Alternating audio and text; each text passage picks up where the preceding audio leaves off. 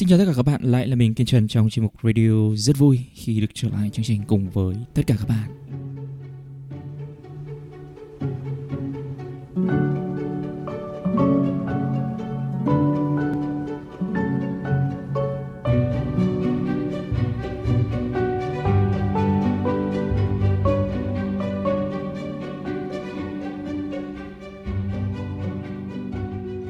Một ngày trôi qua rất là nhanh và có quá nhiều thứ phải làm. Lúc nào mình cũng phải nhắc bản thân của mình như thế. Mình nhớ cái thời ngày xưa mình đi học các bạn ạ. Mình không phải suy nghĩ nhiều về vấn đề thời gian.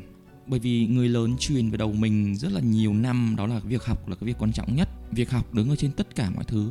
Và dần dần mình nhìn thế giới của mình qua cái lăng kính. Đó là không có gì quan trọng bằng việc ngồi vào bàn và học. Và cái cuộc đời lúc đấy nó chỉ xoay quanh các cái kỳ thi, các cái bài tập, rồi các cái chương, các cái lý thuyết, đúng không ạ? Kể cả các cái định hướng về tương lai cũng như thế, nó rất là mơ hồ. Nó chỉ xoay quanh đến là học gì tiếp theo hay là sau này ra trường làm gì vân vân. Nó rất là mơ hồ, nó không có rõ ràng. Và cái thực tế đó là chúng ta đã sống ở trong cái tình trạng như thế khá là nhiều năm, đúng không ạ? Ngày qua ngày, tháng qua tháng, năm qua năm. Và dần dần chúng ta bị mất cái kết nối về cái thế giới quan, mất cái kết nối với cái thế giới thực. Bởi vì chúng ta sống ở trong một cái lồng kính, cái giác quan của chúng ta nó trở nên kém nhạy bén so với thế giới thực. Khi mà chúng ta nhận được những cái tương tác từ thế giới thực thì cái giác quan nó không nhạy.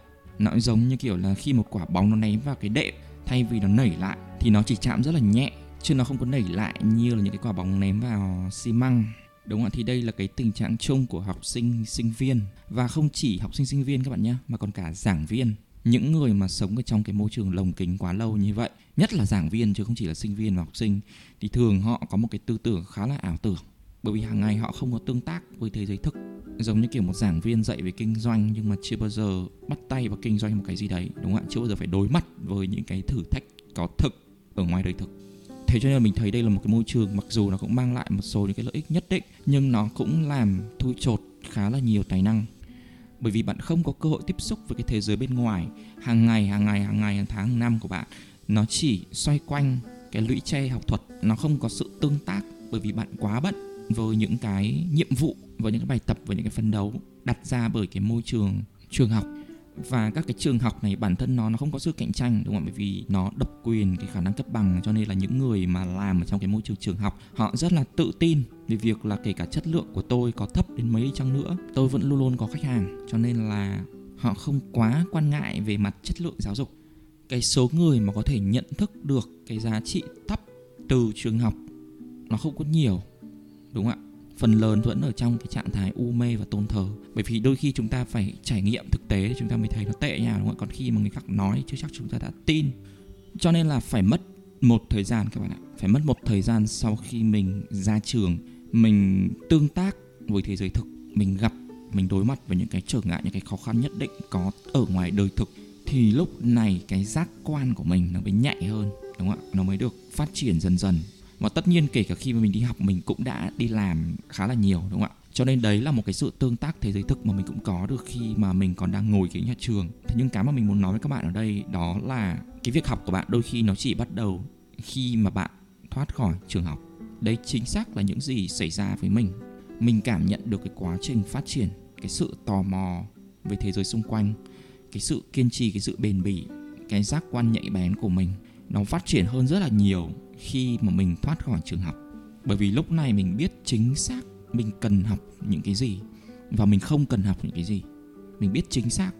Tất nhiên là cũng có một số trường hợp nhầm lẫn, đúng không ạ? Nhưng mà nó vẫn chính xác hơn rất là nhiều so với việc chỉ ở trên trường mà không có tương tác với thế giới thực.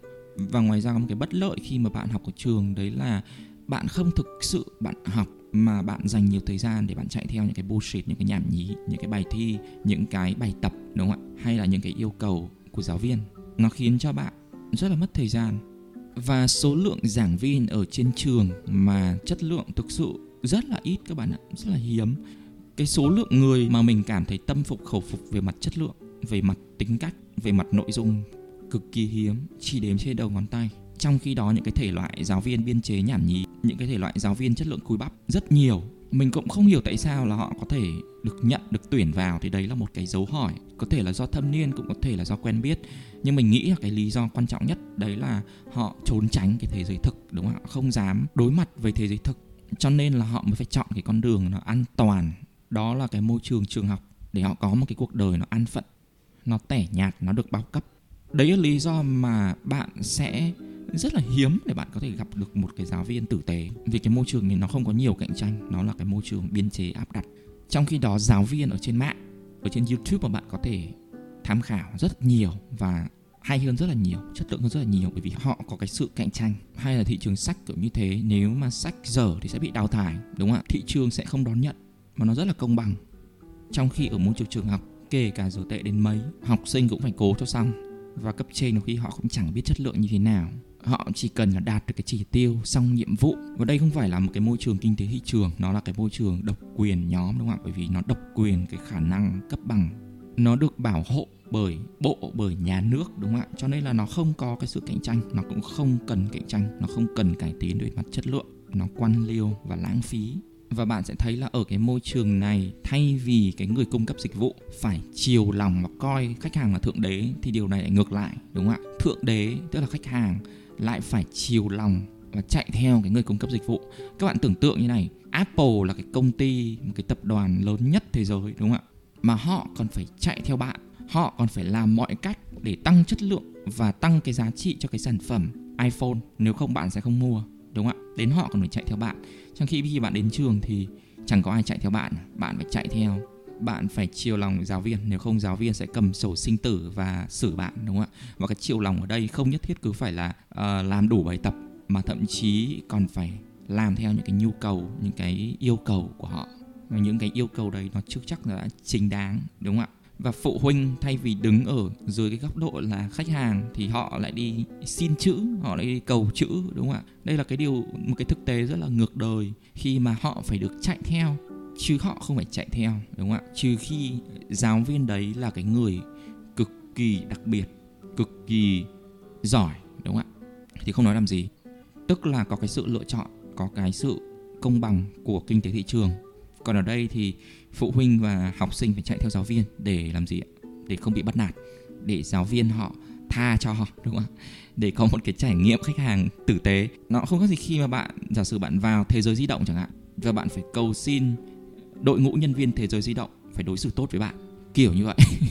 Đúng không ạ? Nó rất là ngược đời. Đây chính xác là những gì đang xảy ra ở trường học, mà nó không khác gì một cái vở tuồng, đúng không ạ? Nó thực sự rất là ngược đời và nó rất là lố bịch khi mà khách hàng phải chạy theo cái người cung cấp dịch vụ để xin được cái trải nghiệm khách hàng tốt nhất. Oh my gosh. Và bạn tưởng tượng là bạn phải làm như vậy với Thế Giới Di Động, phải làm như vậy với cả FPT Shop, phải làm như vậy với siêu thị Vinmart, đúng không ạ? Rất là buồn cười. Em ơi, anh cầu xin em hãy cho anh một cái trải nghiệm khách hàng tử tế, hãy đối xử tốt với anh, hãy chào anh một cách tử tế, đúng không ạ? Điều này sẽ gần như không bao giờ xảy ra, đúng không ạ? Bởi vì khi mà được vận hành ở trong một cái nền kinh tế thị trường công bằng, dựa trên cung cầu, dựa trên giá trị, dựa trên cái sự tự nguyện, khách hàng luôn luôn có cái sự lựa chọn, thì cái chất lượng dịch vụ giữa các bên nó sẽ luôn có cái sự cạnh tranh, đúng không ạ? Để làm thế nào tốt nhất có thể. Còn trường học thì bạn sẽ liên tục nghe đến những cái gọi là tham nhũng này, tham nhũng hiệu trưởng này, tham nhũng giáo viên này, tệ nạn học đường này, lãng phí quan liêu biển thủ, rồi là ra trường nhà tuyển dụng chê bai và chất lượng phải đào tạo lại hoặc là không dám nhận, đúng không ạ? Một cái vấn đề ở đây đó là khi mà chúng ta đã quá quen, đã sinh ra và lớn lên với cái môi trường như vậy, cái bộ não của chúng ta không tưởng tượng và không thể hình dung được một thế giới mà ở đó không còn trường học hoặc là không còn phải đến trường. Bởi vì gần như chúng ta chưa từng sống ở trong một cái thế giới như vậy bao giờ, từ thời ông bà cụ kỵ của chúng ta, đúng không ạ? Thế nhưng mà dần dần mọi thứ nó sẽ thay đổi, và phần lớn số đông sẽ không tưởng tượng được các bạn ạ. Nhất là những cái thế hệ cũ càng không tưởng tượng được, đúng không ạ? Một cái thế giới mà ở đó không còn sự độc quyền của trường học, họ không tưởng tượng được nó sẽ như nào. Họ sẽ nghĩ đến một cái viễn cảnh nó loạn lạc, đời đời thất học kiểu như vậy. Khi mà có ai đề cập đến cái vấn đề về việc là không cần đến trường hoặc là bỏ qua cái sự phục tùng theo cái thể chế trường học, thì gần như họ ngay lập tức nhảy sang một cái cơ chế bản năng, đúng không ạ? Họ phản ứng thay vì họ tư duy để họ ngẫm. Thế cho nên là cái nỗi sợ nó bao trùm, đúng không ạ? Nó bao trùm, nó kiểm soát, nó khống chế.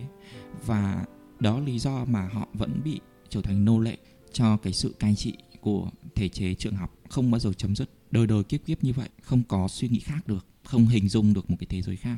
Giống như kiểu là khi bạn sống ở cái thời kỳ nô lệ, cái thời kỳ Ai Cập cổ đại, đúng không ạ? Thời kỳ cai trị nô lệ. Khi mà bạn trở thành nô lệ, nghĩ rằng cái người chủ nô là người cứu thế bạn, là một cái đấng cứu thế bạn. Bạn nghĩ rằng họ cho bạn ăn, họ cho bạn ở là tốt. Và lúc này có một người đến và nói với bạn rằng là bạn không nhất thiết cứ phải chạy theo cái người chủ nô như vậy. Bạn hoàn toàn có thể tự giải phóng của chính mình. Bạn hoàn toàn có thể tự kiếm miếng ăn cho mình và không cần phải khổ sở chạy theo người chủ nô. Thì họ không thể tưởng tượng được cái thế giới mà ở đó không có người chủ nô, đúng không ạ? Họ không tưởng tượng được cái điều đấy. Bởi vì họ sinh ra và lớn lên đã là nô lệ rồi. Họ không tưởng tượng được một cái thế giới mà họ được giải thoát, đúng không ạ? Đối với họ sự giải thoát rất đáng sợ.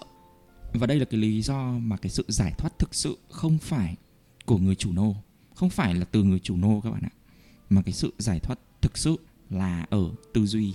Bởi vì một người chủ nô quản lý đến hàng bao nhiêu nô lệ, đúng không ạ? Họ không có đủ sức để họ có thể bật lại nô lệ. Vì nô lệ rất là đông, đúng không ạ? Rất là đông đảo. Và chủ nô chỉ có vài người hoặc là một người. Mà nô lệ họ tự kiểm soát chính mình và họ kiểm soát nhau. Vì cái tư duy nó đã nhồi sọ rồi. Họ đều tin rằng nô lệ chính là tự do và tự do là nô lệ. Cho nên họ tự cai trị nhau và người chủ nô không phải làm gì. Thì ở cái trường học cũng như thế, đúng không ạ? Tất cả những học sinh và phụ huynh đều làm nô lệ cho cái tư duy của họ mà họ không nhận ra, đúng không ạ? Họ đều coi trường học là giáo dục và giáo dục là trường học. Họ đều đánh đồng hai cái này với nhau là một, đúng không ạ? Đi học có nghĩa là giáo dục, đi học có nghĩa là chân lý, đi học hay là đến trường có nghĩa là giác ngộ. Không phải như vậy, đúng không ạ? Nó chẳng khác gì nói tự do là nô lệ. Đây nó không khác gì cái hình thức tuyên truyền nhồi sọ, đúng không ạ? Propaganda. Nó làm cho cái giác quan của người ta nó không còn đúng với cái thế giới thực nữa, không còn nhạy nữa. Nó bị loạn, đúng không ạ? Người ta không phân biệt được thực và ảo. Và đây là lý do mà những cái tuyên truyền nhồi sọ tẩy não hay những cái propaganda nó tồn tại để nó cai trị, đúng không ạ? Và vấn đề là khi mà con người đã bị tẩy não, đã bị nhồi sọ, thì kể cả họ có áp đảo về mặt số lượng, họ có đông đảo về mặt số lượng như thế nào đi chăng nữa, giống như cái trường hợp mà nô lệ rất là đông, đúng không ạ? Họ sẽ tự cai trị nhau các bạn ạ. Họ sẽ tự cai trị nhau. Bởi vì lúc này là ngu dân rồi, đúng không ạ? Tự cai trị nhau, tự quản lý nhau, tự giám sát nhau, tự hại nhau, tự diệt nhau. Mà chủ nô không phải làm gì. Chủ nô chỉ cần tuyên truyền thôi. Cho nên đấy là lý do mà tư duy phản biện cực quan trọng. Bởi vì chúng ta cần phải phân biệt được thế nào là thông điệp tuyên truyền tẩy não nhồi sọ và thế nào là sự thật, thế nào là tự do và thế nào là bị cai trị, làm nô lệ. Và hiện nay đám đông phụ huynh và đám đông học sinh là những người bị cai trị bằng nỗi sợ, bằng những cái thông điệp tuyên truyền tẩy não nhồi sọ, propaganda, nói rằng cách duy nhất để có việc làm, cách duy nhất để thoát nghèo là phải đến trường, là phải trở thành nô lệ cho sự cai trị của trường học. Không chỉ một vài năm mà còn là hàng chục năm cuộc đời. Và họ đã được thuyết phục rằng, họ đã được tẩy não rằng họ không có sự lựa chọn nào khác ngoài việc phải đến trường học. Và nếu không có trường học thì họ sẽ trở thành những cái thành phần ngu dốt vân vân, trong khi ngược lại mới là đúng. Bởi vì giáo dục chỉ thực sự bắt đầu và nảy nở khi bạn thoát khỏi sự cai trị, khi bạn thoát khỏi kiếp nô lệ cho tư duy, cho sự tuyên truyền, tuyên giáo. Đấy là lý do mà khi mà bạn phủ nhận và bác bỏ trường học, không phải là bạn đang phủ nhận và bác bỏ giáo dục, mà là bạn đang theo đuổi giáo dục thực sự. Bạn đang cực kỳ trân trọng giáo dục đúng nghĩa. Bạn đang bác bỏ và phủ nhận giảng viên hay giáo viên biên chế, an phận thủ thường, ảo tưởng sức mạnh, được hưởng các cái đặc quyền, được bảo vệ, và thay vào đó ủng hộ những người giáo viên tự do trên nền kinh tế thị trường, cạnh tranh công bằng, cạnh tranh trên chất lượng. Đây là một cái sự giác ngộ cực kỳ quan trọng các bạn ạ. Bởi vì lúc này là cái lúc mà cuộc đời của bạn, không chỉ bạn mà còn cả cái thế hệ sau của bạn được giải thoát cái sự cai trị của trường học, là giải phóng cho giáo dục.